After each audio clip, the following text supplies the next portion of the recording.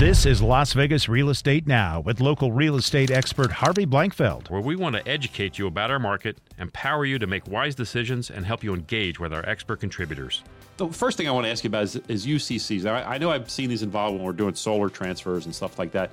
What does UCC even stand for? UCC stands for Universal Commercial Code. Okay. Well, I've heard people call it other names, but basically UCC is the best. Okay. The meaning behind it, though, is probably the most important of what it is. Right. It is basically putting a individual, a company, somebody on notice that another entity or person has personal property that is tied to real property, but it's not actually real property. Got it. So great examples that we run across in the real estate industry, solar panels. Yep. Most solar panels are leased. And that means if you lease something, you don't own it, you are leasing it. Right. Somebody else owns it and is letting you use it for a fee. And they're expensive. You see these UCC filings on expensive items. Right. So that people are aware that they just can't take the solar panels down and drive off with them, that they are attached to another person. If you see a UCC or you know you have solar panels or anything on a property, you want to get on that immediately. Yeah. It's taking a lot of time right now.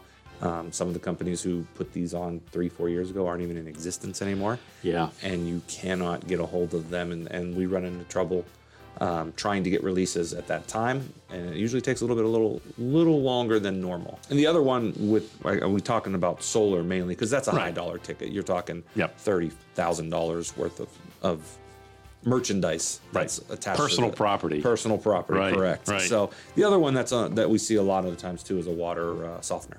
Because those are leased off too. Water, they're usually leased to owned or leased with $1 buyout or some sort of, but they're still $4,000, $5,000 systems. Wow. That some of these larger homes are putting in, Okay. and they want to make sure that they get their money. Yep. So they'll file a UCC filing for that, and if they're selling the property, that'll cause issues as well. So Let's talk a little bit about Liz Pendens.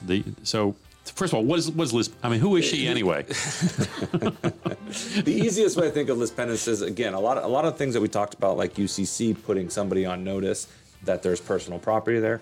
Liz Pendens does the same thing, except it's talking about there's a potential lawsuit that involves the property or the person, and the person filing the lawsuit wants to make sure that they don't try to sell it and run with the proceeds if they have to settle the lawsuit. So it's just putting the public on notice that there is a possible lawsuit that could affect this property. If I knew how to fill out the paperwork and I knew how to record it, you could record it against the property, and when that person goes to sell it, there could be some challenges. Now, if it's not real, you're opening yourself up to a lot of problems. Yes, there's a countersuit there for sure. Yeah. But you will start seeing, and title will start seeing a lot more Liz Pendens because of the market that we're in. Oh, clearly. If we have buyers who cross the closing of escrow date, sellers don't want to issue an extension because they can get $20,000 more for their house or whatever the case may be. That buyer can take that contract and go and file. And we will start seeing that a lot more. No question. And what a lot of people don't understand about it too, and I tell her this about title, is it takes a document to get something put on title.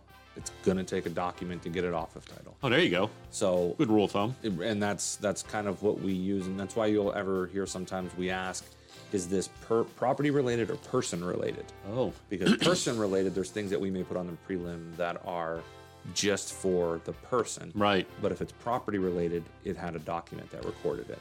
You've been listening to Las Vegas Real Estate Now. If you ever have a question about real estate or any of the other topics we cover, just call me off air or text me at 702-203-1165. You can also check us out on the web at lvrealestateradio.com or on our handle on social media at LV Real Estate Radio. We'll meet you on the radio next Saturday at 11 a.m. right here on the new 101.5 FM, 720 a.m. KDON, the Talk of Las Vegas.